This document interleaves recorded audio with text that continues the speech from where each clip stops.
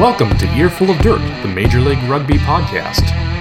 Featuring Aaron Castro in Arizona, Liam Poach in Boston, and Craig Gradelli in New York City. For those of you new to the podcast, each week the guys share news, views, and abuse from Major League Rugby, the United States Professional Rugby Union, along with information on the USA national team. With all that said, let's get on with the show. And we're live. Welcome to Earful of Dirt. I'm Aaron Castro. You can find me on Twitter at the Strobro. We've got the Poach. You can find him on Twitter at Poacher Rugby, and Craig Gradelli in New York at American RFC on Twitter. He may write for us. He may not. He will write for himself, I think, or he's going to write for the Runner Sports again. I think he's. I don't know. What is Craig? Since you're a contributor, not an employee. I mean, I don't think any of us are employees. I ain't paying anyone any money. So wait, you mean there's no paycheck in the mail? I've been waiting. Yeah, hold on a second, Aaron. I would say that I went onto our ad, our Google Ads to see how much money we had, and I know that at least in the solicitation for writers at the Runner Sports, they say they pay people, and I know how much we have made from our Google ad service. And so if you want our prospectively wanting to sponsor Earful of Dirt, we get good numbers. If you want to see a sponsorship prospectus, as far as online listening and we will give you our competitors' listens because we have access to that because everyone actually is pretty open about it. But if you want to sponsor Earful of Dirt, let us know because we would like to pump up the gospel of your brand or service or whatever so that we can fund this rugby shebang. But yeah, I went on there to see if we made some money because we had put out some good content the last couple of weeks online. And man, I will tell you that online ads do not pay the bills. Yeah, no, it's almost like marketing if you're a musician, it's almost like marketing exclusively on Spotify. You might get 10 million streams, but you're only going to make about 10 cents because of it. So, that's up 10 million listens. So, congratulations. Yeah. So, with that, there's been a lot of things happening since we took a break for Christmas, and by that, there were some player signings. We're not really going to touch on that because I don't have those in front of me. But there was some rugby played this week with at least 3 MLR teams took to the pitch when it comes to who they were. The first one we'll talk about is the preseason round robin that was held at the Little Q in San Diego. The first game, both of these there were 4 teams at the round robin at the Little Q. It was San Diego Legion, OMBAC, Old Mission Bay Athletic Club, and Belmont Shore and the San Diego Old Aztecs. So all of these games were 30-minute training games. The 2 games that San Diego Legion played was a 45-0 thumping, and I mean 45 points in a 30-minute window is a lot, of the Old Mission Bay Athletic Club, and a 24-0 of Belmont Shore. Going over some of the notes that we had in from a Reddit user, some interesting stuff to see. Luke Burton played fly half for both games. So I think we'll probably be seeing a lot of him. The weird note for me really was Nate Augsburger playing fullback. How many positions is that guy going to play? If anyone from Minnesota knows, from back in the day, knows if he played fullback, please write the show because that's a new one for me, honestly.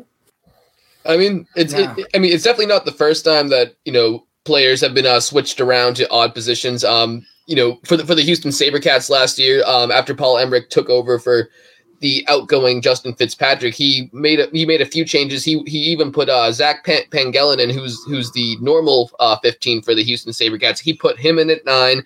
I believe he pushed Sam Windsor back to 11 or 12 even outside. Windsor was playing 12. Yeah. So he put Windsor back into center, and he gave it wasn't Kieran Farmer to start. It was he put somebody else. He put somebody else in at fly, and lo and behold, Houston went on that 4-game win streak because of this mixing and matching. So I mean, I think it's pretty healthy for teams to, at least test the waters with seeing how players fit in other parts of the field. Because obviously, by the time you're a professional, you should know where you're comfortable at. But it's definitely less.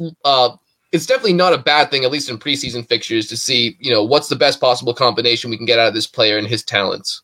Yeah. I mean, you have a super veteran back 3 player. It's a preseason, not even a full 80-minute contest. I wouldn't make too much of that.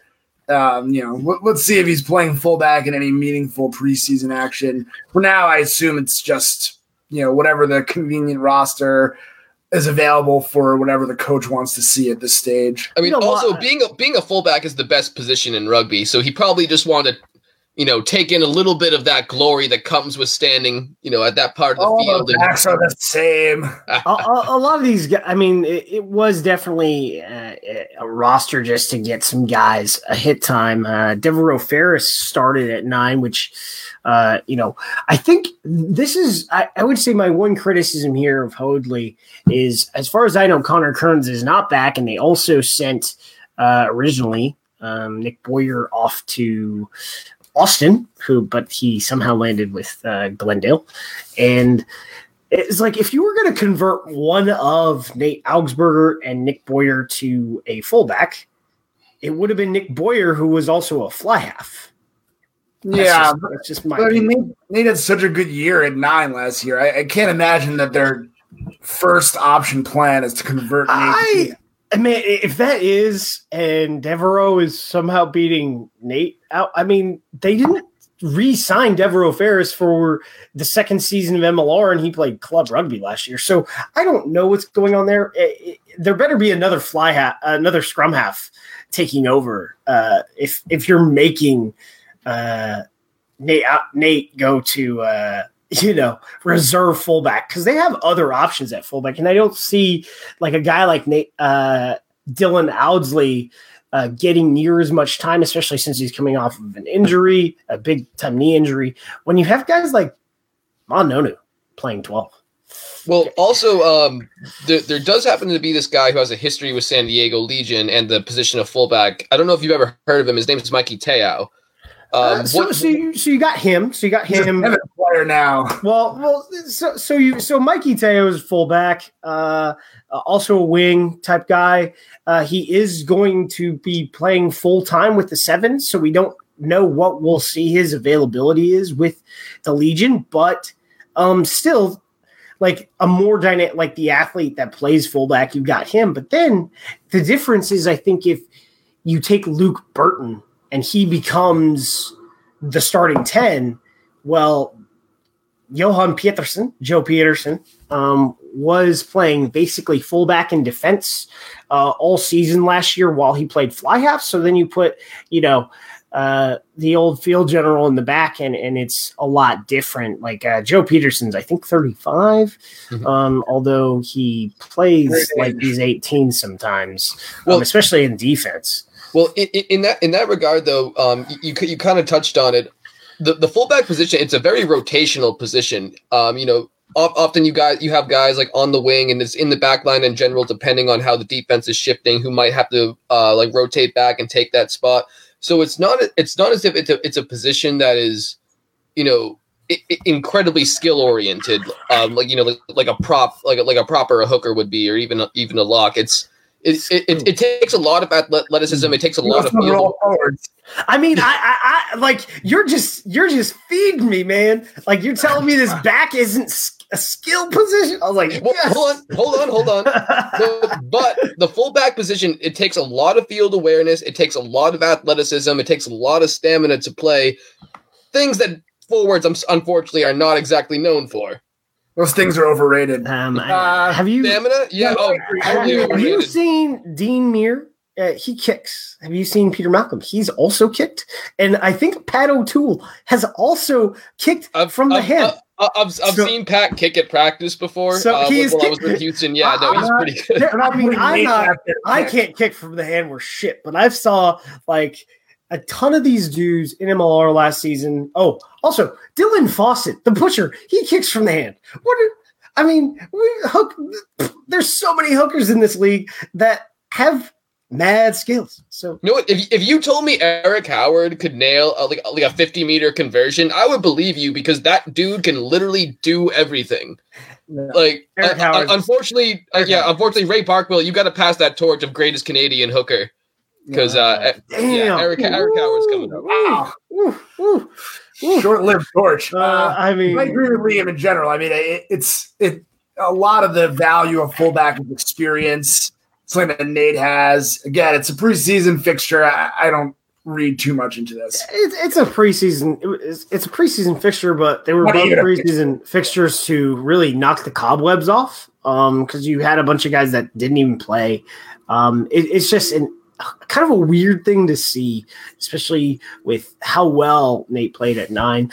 Moving on to the other match was NOLA versus ATL. So the format that I thought they were going to play is not the format they did play, but the format I watched was the format I thought was going to happen, which is originally it was explained to me it was going to be a 40-minute game simulation half, and then 3 20-minute periods that had unlimited interchanges where you just get film on guys playing against live opposition, and it ended up being a 40-minute half, a 20-minute quarter, and then a 40-minute half, and there's 100 minutes of free rugby for you to watch if you have not seen it on the Rugby Atlanta Facebook page. So go check that out. That's pretty cool. And when it comes to this, I know that you got to see a lot of the depth from NOLA. And the reason why the back half of the scrimmage was the way it was is both teams wanted to play a lot of guys. New Orleans took 37 players to Atlanta. Who footed that airline bill is what I want to know. Who wrote that? Did they get their own plane? Like that is a lot of drive from New Orleans to Atlanta. Let's go Atlanta. From NOLA. I'm going to guess that's like 6 hours, and they probably took a bus. New Orleans to Atlanta, that's got to be more than 6 hours, man. It took me, I'm pretty sure, to get from Houston. From Houston to Chattanooga was like 10 hours. It's 469 miles, and it's supposed to be 6 hours 41 minutes. If you put guys on a bus, that's probably an 9-hour drive, whether it's on a bus or on a bunch of vans. So it's the same distance as New York to Buffalo. New York City to Buffalo. I have no idea, but I would guess they bus. If I were running that team, they'd be bussing that way. Oh yeah, I would probably hire a charter and do it that way. I mean, because also nobody wants to go to the Atlanta airport either. I think you would spend 9 hours just getting out of the terminal. Just remember that if you're going to take a bus from New York City to Buffalo, make sure your rally point is not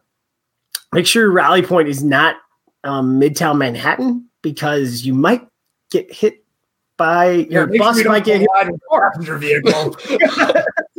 And I remember talking about it last year, and the reason why we were kind of making fun of it was because Matt McCarthy was kind of making fun of it because I think he was on the bus and he was going to go cover the game in Buffalo, and he was making fun of the situation, and there were no details about why they weren't going anywhere. We didn't find out that the bus got hit and was basically totaled by this random driver in Midtown Manhattan, which sucks because that game got canceled.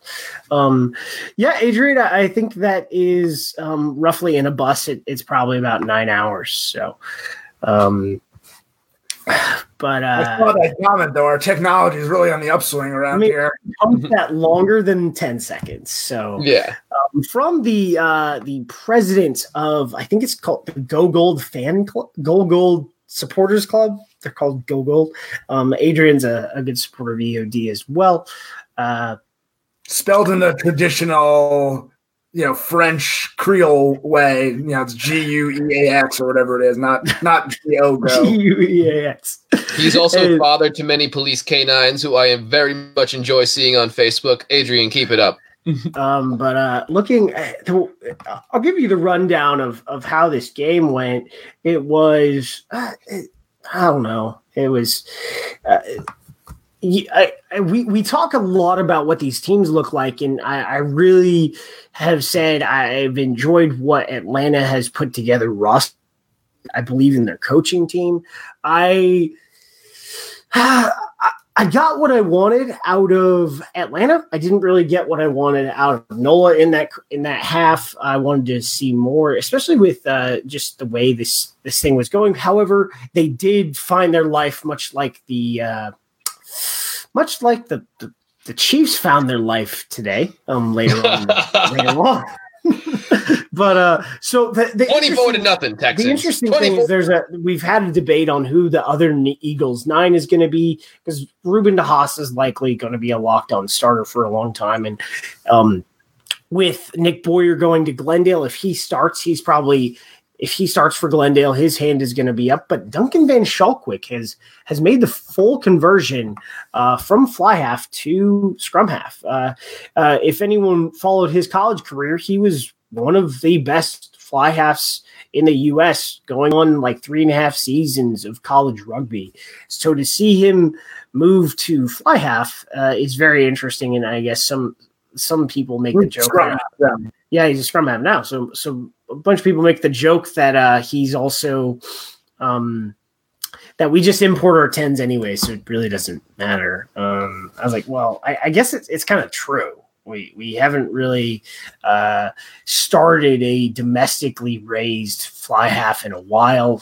Will Hooley is straight up like English, and Odge McGinty is straight up like Irish, and Will McGee is very American, although he has an English accent because he grew up there. But yeah, unfortunately, Kieran Farmer has not yet got the amount of playing time needed to make the transition onto the national team. But believe me, 2 or 3 years, that will be one of our best homegrown, domestically,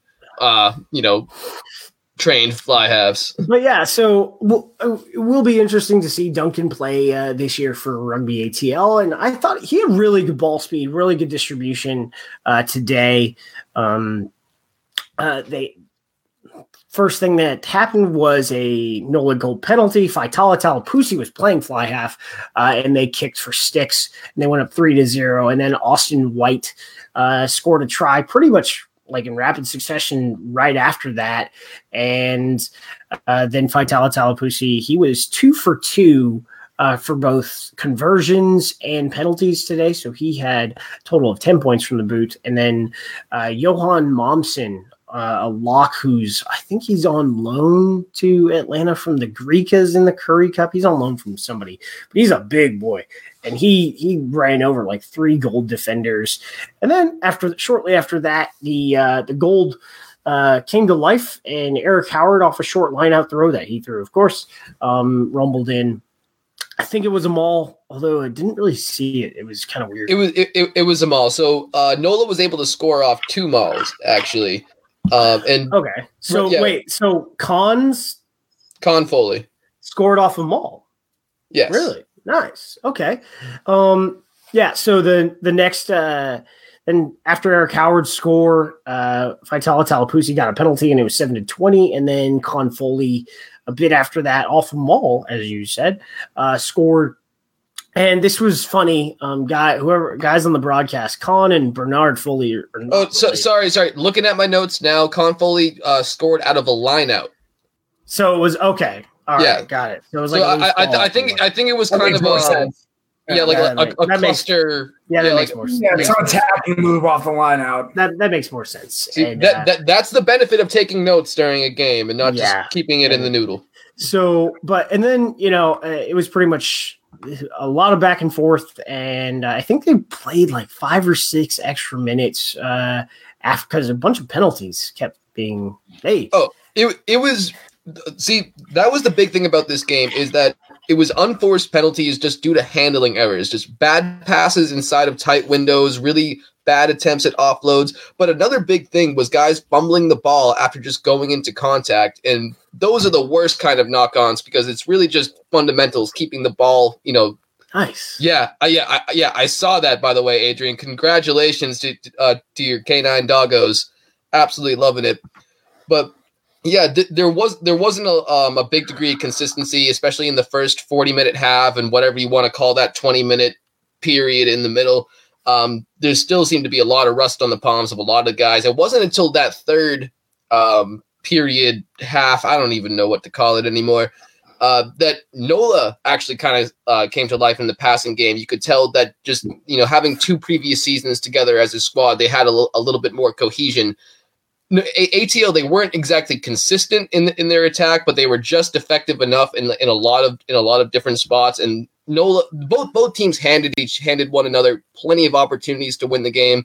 The fact that NOLA didn't actually come back in those last few minutes is absolutely crazy to me, especially considering they had the ball inside the 5-meter on not just one but 2 occasions in the final minutes.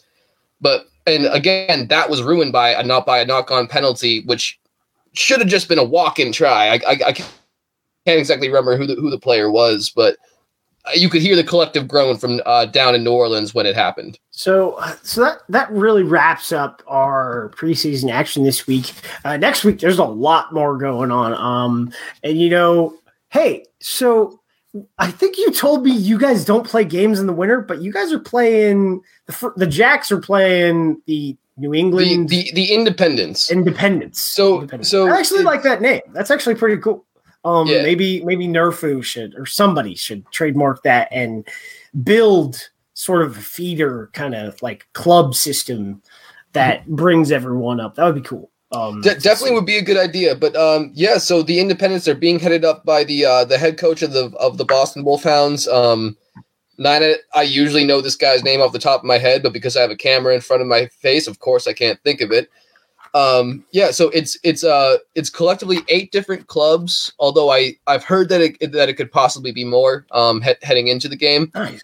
From around the Massachusetts and New England area. I believe there's 1 or 2 players from the North Shore RFC, which is my home area. Obviously some players from Mystic, the Boston Wolfhounds, even as far as like Worcester, Maine, New Hampshire. Nice. A lot of really good rugby players from around here in New England, just trying to get some time in front of Coach Smith, in front of Alex Snow rugby, Dave. Snow rugby. Woo, woo. It was 70 degrees here today. What are you talking about? Dude, I saw that. It was New England was random, was very much like El Paso today, or I guess not even just New England, but the Northeast, like up from New York. And meanwhile, it was snowing down in Texas. That's wild. But, the world is weird at the moment, man. And then, Craig, you guys have a preseason fixture, right? This weekend, the New Zealand, right? You're Ron Burgundy, the New York Barbarians versus. Yeah, I haven't actually seen a confirmed schedule for it, but they definitely have been seeking players for a New York Barbarian side to face Rooney. I had heard this coming weekend. I have not yet seen that timing confirmed, but I think if it doesn't happen this weekend, it's going to happen, which will be cool. It'll be, a bunch of people from local teams. I know my New York Rugby Club, my club that I'm affiliated with, was asked if they had any interest from any of their G2 players. I think you'll get a good mix of people across the Empire GU area for that. It should be fun. So, get some Gotham players in there, baby. We report. I guess after we cover the MLR stuff, we report. We as an organization, I would say, I fired off some images and stuff. We kind of reported on some USAR stuff, which we'll touch on later in the show. If you haven't been paying attention, check out our social on Twitter and Facebook specifically. I did not share the image of the letter on Instagram, and you can kind of read up on that, and we'll touch a little bit on that. But So next week, a lot more teams are going to be in preseason action on, I think, what is it? So that's the New England team and the New York team. I don't know who. The Free Jacks actually have two straight weeks lined up. So January 18th and January 24th, the New England Free Jacks will be playing preseason fixtures against the Independents. I think Toronto flies to Vegas this week. And then Atlanta is also in Vegas this weekend as well, I believe, if I have that correctly. And then there will be some type of game against Toronto and someone else this weekend. And it might not be a rugby game. It might just be darts or something like that. Yeah. And Utah, I think Utah's involved in that like massive training camp thing. I need to check with them, but they'll also have a preseason fixture as well. And but the defending champions play the Vancouver Island Crimson Tide this next week. It is their second annual kind of match. It would have been the third, but with the way admin stuff worked in season one with insurance and not being a sanctioned league at the time and needing to be all sorts of stuff, things didn't work, and Seattle really did not have the best luck when it came to international laws and law enforcement. There was all sorts of crap that just hasn't. They had not one but two coaches, I'm pretty sure, lost to visa issues. It was two years in a row. It was crazy. But the second annual game against the Vancouver Island Crimson Tide, if you look at that roster, there's a guy who's on an MLR contract from San Diego whose visa hasn't been approved yet, Josh Teal, a Canadian international as well. He will be joining San Diego pretty shortly, but he's on that roster. Then you have another Canadian international in Kainoa Lloyd, who was not brought back by the Arrows, but returned to James Bay and has been, made it through selection to the Vancouver Island Tide. So you will see some guys on that roster that possibly could be injury replacements for guys in MLR, because getting Canadians visas is easier than getting a South African midseason, unless you were working on it 10 months ago. I mean, not going to lie, you could also just hop across the border and play for a rugby team and claim you're on vacation. I'm not saying I have ever heard of any rugby players doing that, of course. While we were not here last week, the Herd played the Austin Huns. I think next week the Herd are supposed to play the Austin Blacks. I don't have that. Is it on their Instagram? Because they did publish it. It is, and I did have it written down somewhere, but then I deleted it to make room for the article that I'm writing. But I believe it's the next 3 weeks lined up for the Austin Herd against the Austin Blacks. And here we go. Okay, so in 2 weeks they play. So on the 25th, there's a really cool event going on at Burr Field. I think it's like 6 games, and the Herd will play the Colorado Raptors as the penultimate fixture of the day. After the Blacks play their game, and University of Texas is hosting a game at Burr Field as well. So that's when they'll play an MLR fixture. And then to open Round Rock MPC up, the Herd will finish with the Blacks on the 31st of January. So got those schedules. I need to just put Post-its on my wall. Well, you see, that would be the easiest thing to do. But so that sort of gives you an idea of what the preseason looks like. But again, I think there will be at least 5 teams playing a preseason fixture next week. So some of these will be watchable, and some of these may not. I don't know. So let me ask you guys both this question. What do you think is the optimal amount of preseason games for an MLR team to play before week 1? So take into account, wear and tear on their bodies, because we saw in season 1, the Houston SaberCats played like a 10 games preseason, and that their success in that particular season didn't exactly transfer to the regular. Of course, they only won, I think, one game all of MLR season 1. And much of that people attributed to the fact that these players were just worn out and tired by that point, whereas every other team was starting off fresh. So what do you think is the best amount of preseason games? Well, the SaberCats were worn out and tired because they played double the amount of games in their preseason than they played during their season. So, I mean, they played 24 games. Yeah, it worked from a marketing standpoint. Oh, I know. Well, sometimes you gotta do these exercises for various reasons, right?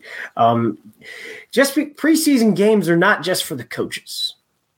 Just going to tell you right now, they're not just for the coaches and the players. They're for everyone because game day staff gotta have their systems and their processes in. Very true. To do these things. I would say 3. And with that, I would segment this into the first week you would play a non-MLR team. And then the next 2 fixtures would be against other MLR teams. So you see this happen with Super Rugby teams. You see this happens with the Prem. They'll play some type of invitational side to knock off the rust, and then they'll play a preseason fixture against their own competition team. So that would be what I would do. I think 3 is enough. Yeah, I mean that sounds reasonable. To me, I'm not sure there is one answer that applies to every team. I think what's optimal probably varies a little bit depending on how long you've played together, what, are there new people at key positions, or, are the key decision makers returning, how much experience do they have together already? Yeah, I would say, less than 5. I feel like in no case would we want to be doing more than 5. Just my sense of it. But, I could see anywhere from, pretty much from 2 to 5, depending on where your team is at, as you're getting ready to look at the first regular season game. If you're an expansion team, you may want more than 3. But, if you're Seattle, or that's maybe not even the best example, but if you're a team that's had the same coach for 3 years and the same fly half, 2 maybe enough. So just to quickly answer my own question, I kind of agree with Greg. Greg. Greg.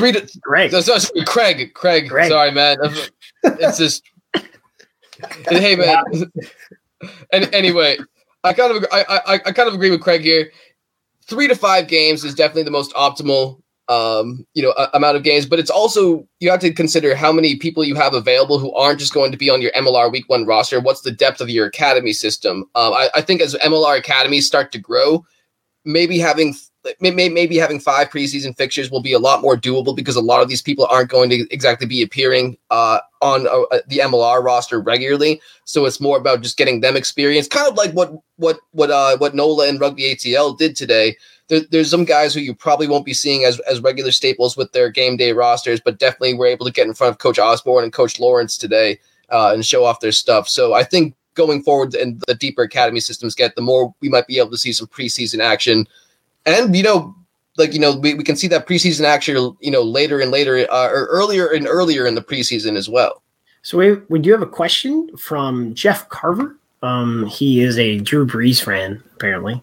Do you think Vegas will have a team? And I go, I think there you have it, Jeff. Welcome to the show. I don't know. There was a bid.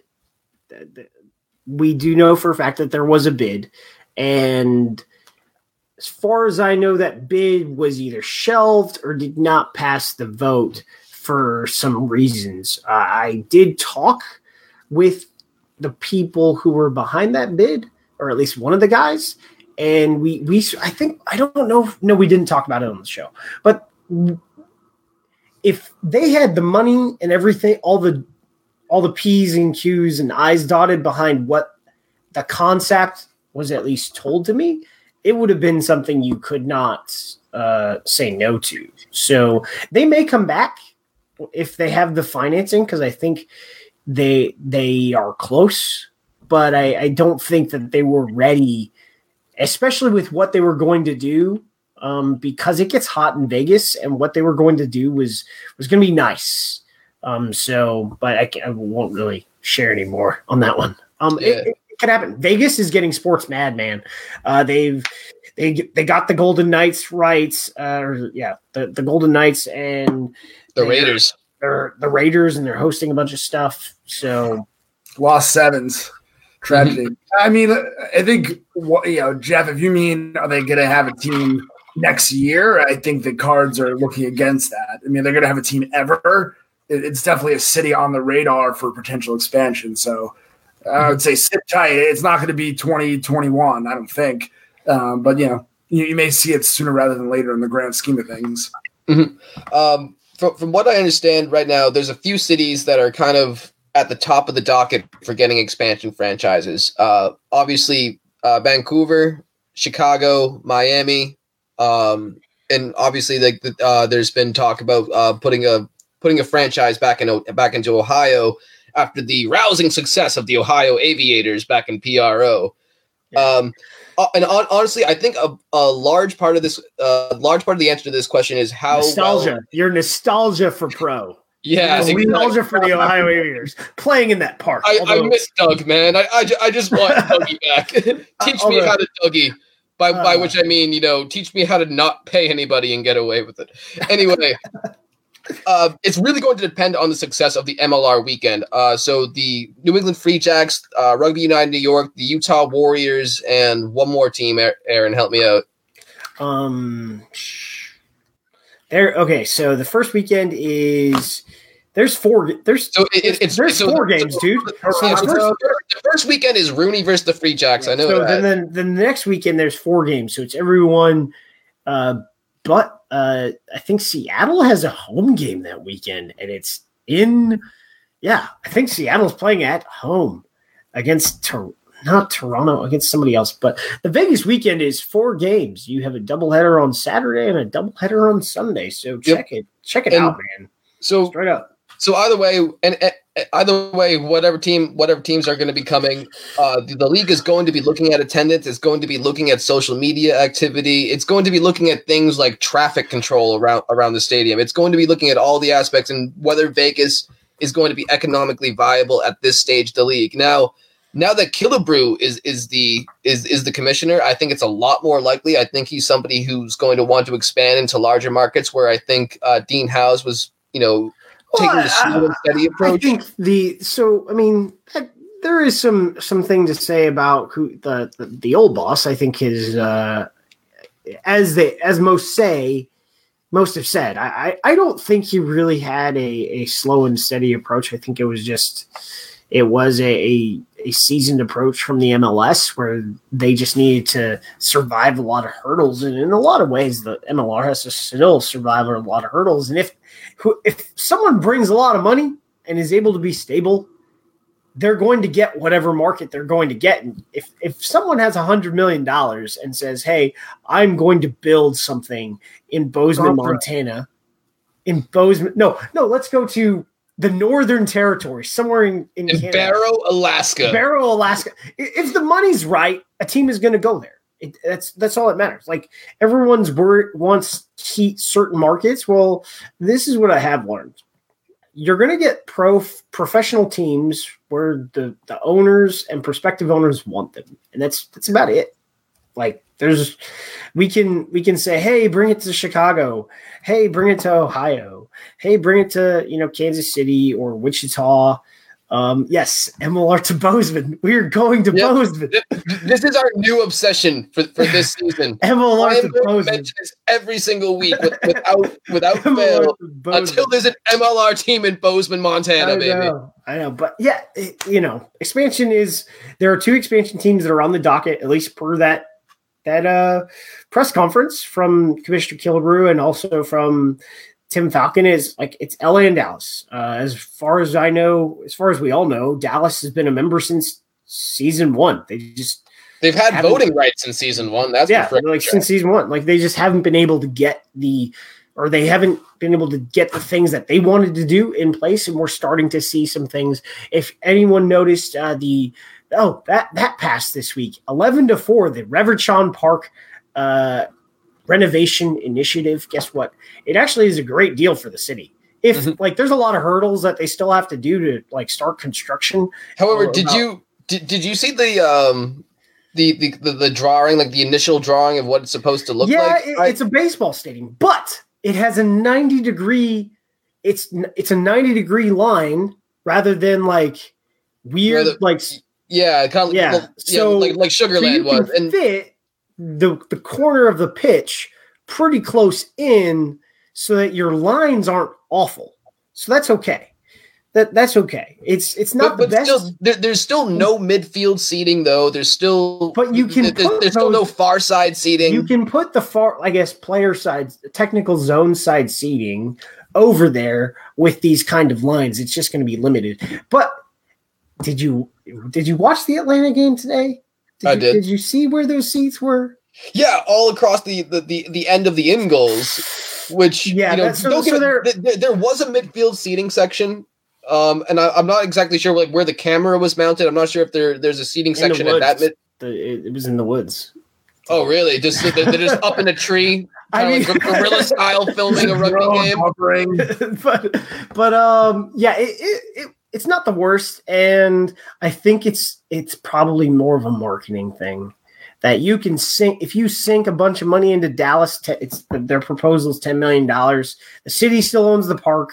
The park still has access to citizens of Dallas. So I think for a short term, if you play there for 3 to 4 years, and you build your fan base, that allows you to then move to an outer suburb in a more purpose-built facility. I think it's partially a marketing exercise, and it's kind of smart, to be honest. I know he's not officially involved, but I feel like rugby, acknowledged rugby fan Mark Cuban, rugby in Dallas, something good's going to happen out there. The dots are connecting, and the head of the Dallas bid, or I shouldn't even say bid, like the Dallas franchise now, was a former. What was or currently is an exec with the Dallas Mavericks right now. Donnie Nelson is the president of basketball operations for the Mavericks, but he also, if you go look up Nextel Sports Group, it is a sports group. It is a sports company that owns multiple minor league franchises. They own the G League affiliate of the Mavericks. They own multiple baseball teams and multiple they own I think it's a USL Division II team. They own some soccer teams. So when it comes to sports, they've been around a little bit. It'll be all right. Collect the sports franchise and pass go. Yeah. So, now to move into, just so we can get faster here, the Macos. So they released their roster, and I did. I'm just going to go through the research I did on these guys. I'm pretty sure that the average age of this roster, and someone said it's more like a future squad, and I guess you would call that. I think the average age is like 21. Sam Lane, as far as a rugby player, I didn't find anything on him. I think he might be this. I think he plays for the Black Sticks, which is the New Zealand national field hockey team. Sam Matenga, he came off the bench for the Macos a few times. He's a tie head prop. He was a Hurricanes under 18. Kershaw Sykes Martin, he's a loose head prop, young guy, been in the Maco system a little bit. Didn't see any Mitre 10 team sheets with his name on it this season, but he was in the spring 2019 NZU 20s trials camp, so that's cool. Matt Graham-Williams, he's another prop. He was an NZ school selection in 2018 and went to the under 20s trials camp this last spring as well. And then Max Frayne is a hooker. He's been in the Tasman system. He's pretty young. Quinn Harrison-Jones, another prop. He was in the Tasman High Performance Squad in spring 2019. So I think that the high performance squad that plays during the summer before the Mitre 10 is like the C team. I'm not really sure. Someone can correct me there. And then Antonio Chalfoun, he's a flanker. He has played for Waikato. His Waikato number is 1202. There are some guys I don't know their Mako's numbers. I think. And then we got Hopoate Taufa. He's a lock. He plays for the Blenheim Scott Construction Harlequins in the Tasman provincial club game. Tim Sale, he's a lock. He was in the Tasman High Performance Squad in 2019 and plays for Renwick Rugby. Braden Stewart, he's a flanker. He's a flanco. Flanco. He's a flanco over the Makos. So the thing that I found on Braden Stewart was the one thing that pops up on him a lot is he was assaulted like 6 months before, and then he assaulted the guy back. Yeah, I'm not trying to bring that up. It's the only thing that sounds as America as fuck, man. I'm sorry. that was the most. That was most of the hits on Google when you look him up. He played for the Makos 16, 17, 18. Wasn't the high performance squad this year, but he had no caps in 19, but he had a bunch with Tasman B. Jacob Norris, he's a flanker, played for the Makos this year and last year. Isaiah Miller, number 8, Makos high performance squad. Louis Chapman, he's a scrum half, played for New Zealand Barbarian Schools in 2018. Mitchell Berry, fly half. He plays for University of Canterbury. He's been in the junior night development squad since in 2018. Campbell Parada, he's a fly half. Australia Barbarian Schools in 2018, and then was plucked and signed by the Crusaders and put in their academy. So I think apparently he was a sensation in Australia, and people were mad that the Crusaders grabbed him. Sam Briggs, he's a center, played for Marist in 2019. This guy can't be over 19 or 20 years old. Tane Robinson, fly half, played for Marist in 2018. Tasman under 18s and under 19s. Nick Foxley, he's a center. He plays for Nelson RFC. He's been in Tasman High Performance Squad and played for Tasman B. Rahiri White Witahira, this one's interesting. He's a center, but he's played a lot of rugby league. Auckland Rugby League under 20 and also Counties Manukau. Plays club rugby in the Tasman area. And then Saul Lewis is a fullback wing. He was in the Crusaders Academy. Caleb Coventry is a fullback wing in the Tasman High Performance Squad in 2018.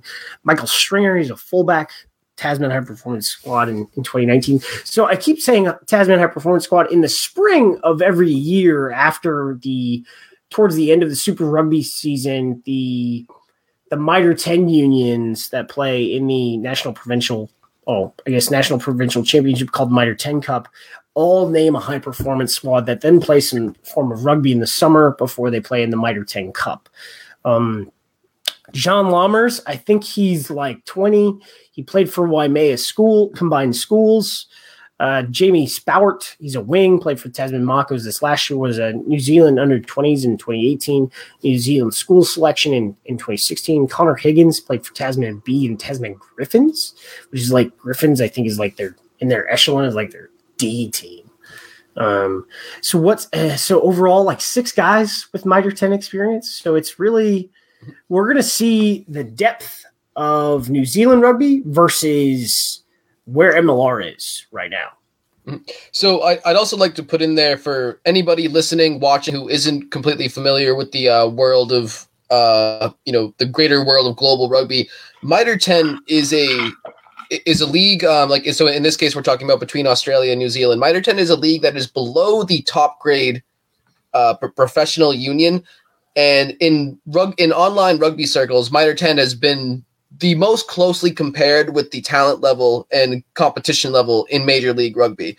So the Tasman Mako, Flanco, whatever you want to call them, they just recently won the championship for the Mitre 10. They wrecked the Mitre 10. And so we are not, again, so kind of like as Aaron explained, this is a future squad. The average age is only about 20, 21 years old.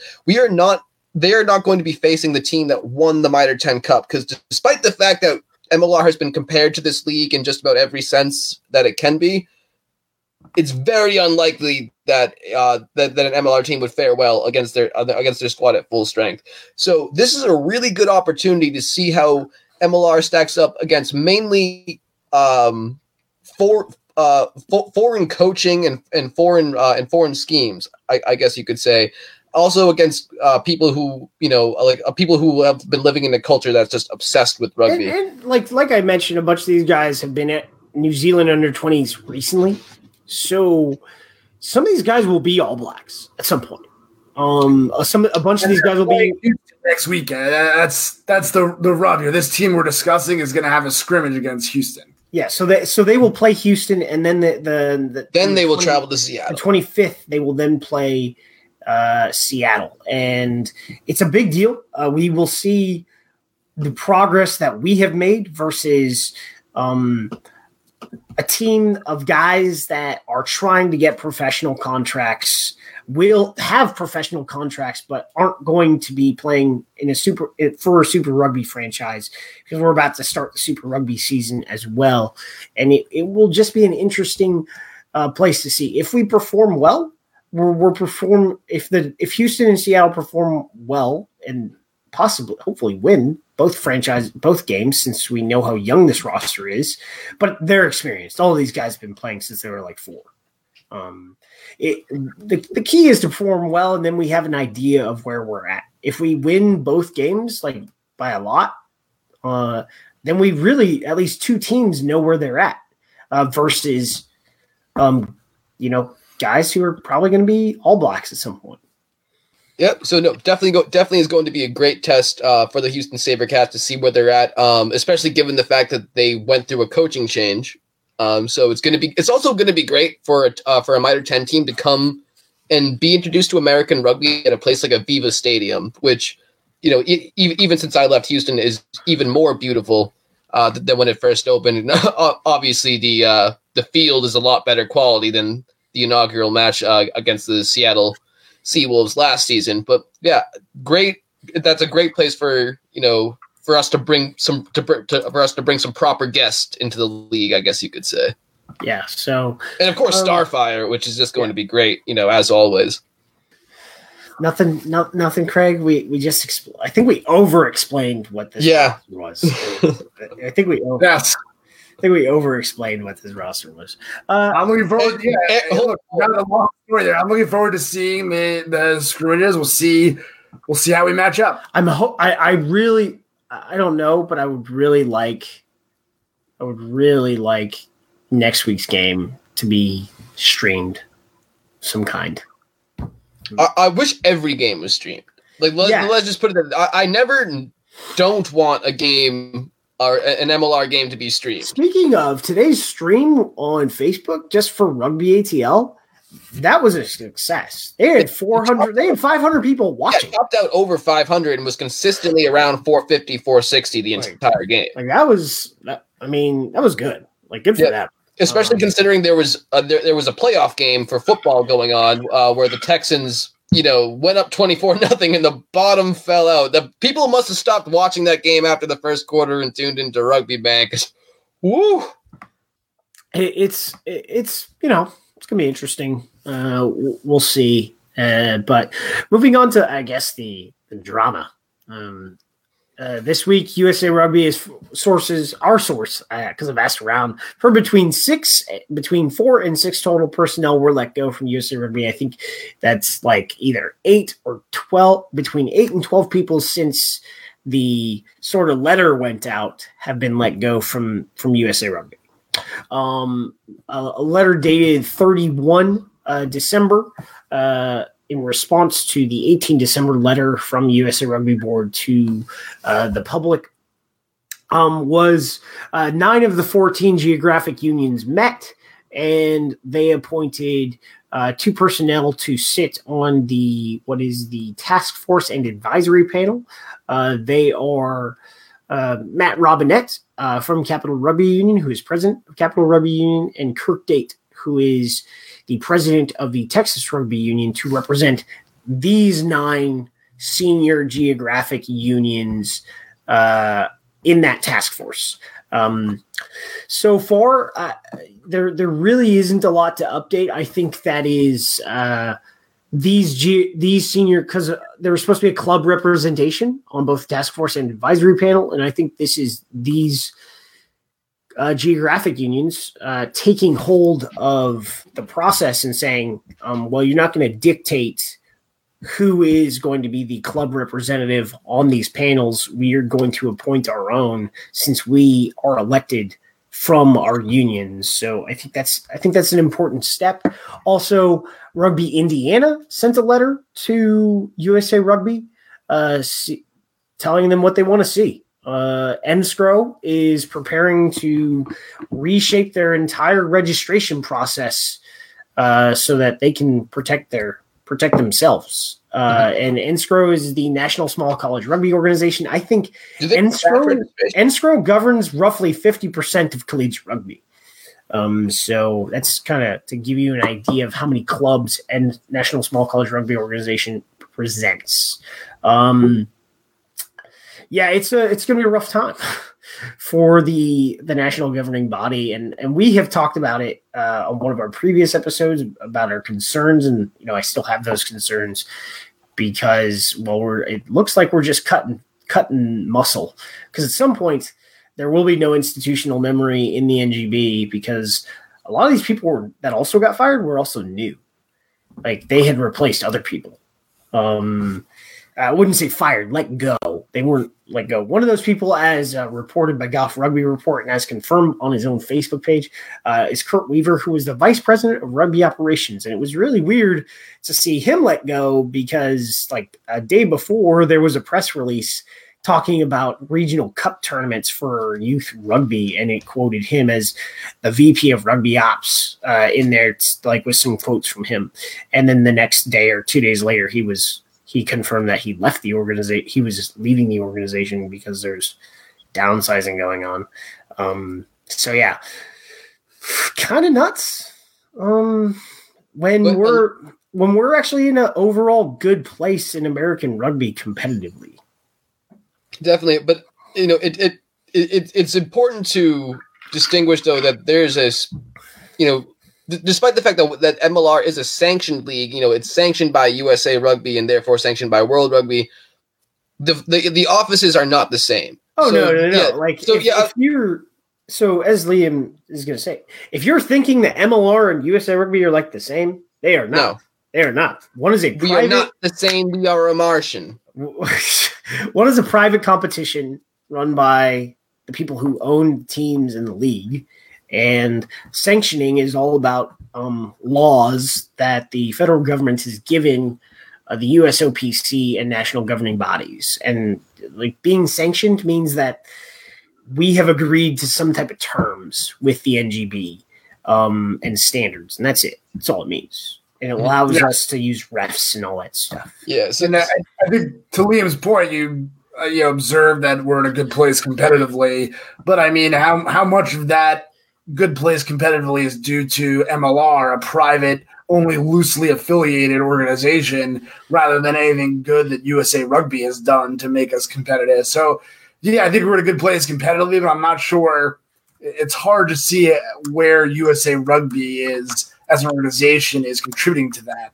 It seems like it's coming more from MLR, and I think with the mismanaged finances and governance in USA Rugby, I think this was bound to happen. And it's totally possible that we can build upon this good fortune too. Once MLR teams have, like I said earlier, once we have deeper academies, we have more, and not just, U20, U17, U16s, but I'm talking like, U12, U9s and stuff like that. We can essentially start to, I don't want to say replace, because there's always going to be room for, for USA Rugby clubs and smaller regional organizations and stuff like that. But MLR can potentially in the future start to support a larger developmental. MLR will be the what feeds the national team. It will be what drives the success. But it's not that, like, the NGB operates in a space. They have to operate in the space. MLR operates in its own space. It is a support role in this. That's it. Like, MLR is a private competition that is here to promote professional rugby. And, well, if the NGB doesn't have its shit together, well, at least the private competition does. And that means if things go south even further with USA Rugby, at least we won't completely fall off the face of the map in men's rugby. Like, that's really what's the difference is. Yay, private industry. Yay, capitalism. So yeah. So that's kind of that. I think there wasn't really anything else. Should announce it because we did sort of make it happen. Colleen McCloskey is going to join our team as a photographer and correspondent covering Old Glory games. So thank you, Colleen, for offering to shoot Old Glory games. We're more than happy to have you. If you are on the East Coast and you've seen rugby photos, she's probably taken them. And I mean all of them, because she goes to a lot of rugby events and she's a great sports photographer. So if you also happen to need your game shot, find her and she will talk to you and maybe you can have a deal cut. But she's joining us to cover Old Glory games, and that's pretty awesome. So, but make sure you tell her that you heard her name on Earful of Dirt. So I think that's it, guys. We should have a lot of rugby to talk about next week. I think we're not going to see any more signings, hopefully. Because, but... Well, unless it breaks, it's just like Sonny Bill has told the Wolfpack to go pound sand. He was nice sound with arrows, right? Let's get some Saracens over here. You heard it right here. Oh yeah. So like Nigel Ray's like, I didn't do it. We didn't do anything wrong. Like, we're under the cap. We're good to go. And then he goes, I am resigning as chairman of the Saracens FC, because of the Saracens Football Club, and as CEO. Resigning as CEO definitely made sense. Well, whether he resigned as chairman or not really doesn't matter because he's still the majority owner. So he could fire this independent chairman that he appoints. But the guy he appoints as the new CEO goes, yeah, we're probably going to need to send players away because just thinking out loud. And then all of a sudden, hey, Liam Williams is leaving Saracens, not next year, but now. By the end of the Six Nations, he will be playing for the Scarlets. And they're talking about like George Cruis was the latest name to come out. They were saying he was linked to the top league. Like, wow, he's just getting a payday right now and going. So that was on the fantasy team. That would be devastating. Yeah. So my fantasy team somehow, I don't know what happened there. Virimi Vakatawa was available, and I let someone else in the league grab him, and because of that, I lost by 20 points today. Man, if you didn't see the Rossing 92 Munster game, woo, man, Rossing 92, they're good. I had the second highest score in the league, and I lost. Typical. Dude, so I'm so done with fantasy talk at this point. I had my heart and soul crushed. So how bad was fantasy rugby when we had to do it for 22 weeks? Were you talking about the FRD Premiership last year? Yeah, last year. Yeah. The thing with the Premiership is, unlike football fantasy, the same players don't play every week. Like, just 5 starters randomly are different week to week. So, like, I need to go find 3 new outside backs this week of, like, 3 dudes I never heard of that are. That's pretty much been, like, last year I just couldn't figure it out, and I was helpless. This year we just did Champions Cup, and yeah, it's like half your roster isn't starting this week, so you have to go find 8 guys. Like that Champions Cup's much better though. Next year we can get on Liam's fantasy podcast with a fantasy Champions League chat. Yeah. Also, I'm still waiting for MLR fantasy right now. We might have to get the manual scoring sheet going again. I think we're a couple seasons away. We're getting. I know for a fact we're getting better with stats. I think our analysis is going to be more fast this year, but I don't think it's going to be as fast as some people desire. I don't know. From what I understand, because when I was in Australia, it was interesting because they would send the Force would not get their stats for 24 hours because they would their film would be transmitted to this analytics company because everyone uses the same analytics company apparently, and it's in South Africa, and then they wouldn't get the the stuff until 24 hours later. I thought that was interesting. It's like, okay, Western Force. Oh, XFL. I wanted to tweet about this, but I just got so much weird time. So they're changing the scoring. It's like in rapid rugby, you get a super try if you start from inside your own 20-meter line. Well, guess what? 9 points on a touchdown? We got rapid football now. Yeah, no, so for people who aren't aware of this, the XFL, they're going to have 1, 2, and 3-point tries after a touchdown. So the 1-point try, yeah. I did not get that one. Yeah, so the 1-point try, so there's no extra point kick. So it's all like normal football plays. The 1-point try is from the 2-yard line. Okay. The 2-point conversion is from the 5-yard line. And then the 3-point conversion is from the 10-yard line. And rapid football. It's basically a 4th and goal, so. It's rapid football. That's what we're getting here. Okay. So took up way too much of everyone's time. I think we're going to skip the Super Bowl weekend, and then we'll figure it out, and we'll probably be back on Mondays after that. But for January, we're going to be live on Sundays, somewhat like 7:30, depending on which major football game is on. So if you're watching the Packers or the Seahawks while watching this, we're leaving right now. Thank you. Bye. On our way out, please note that all opinions expressed on this broadcast are those of the hosts and guests and do not necessarily reflect the beliefs or practices of Major League Rugby, its teams, or the league. Aaron Castro is employed by Major League Rugby. Liam Poach is employed by the New England Free Jacks. Their opinions are their own. Thank you for listening to Earful of Dirt, the Major League Rugby podcast. Connect with your hosts throughout the week on Facebook, Twitter, and Instagram at Earful of Dirt, or email your thoughts and questions to earfulofdirt@gmail.com. Be sure to tune in next week. Until then, get out there and enjoy some rugby.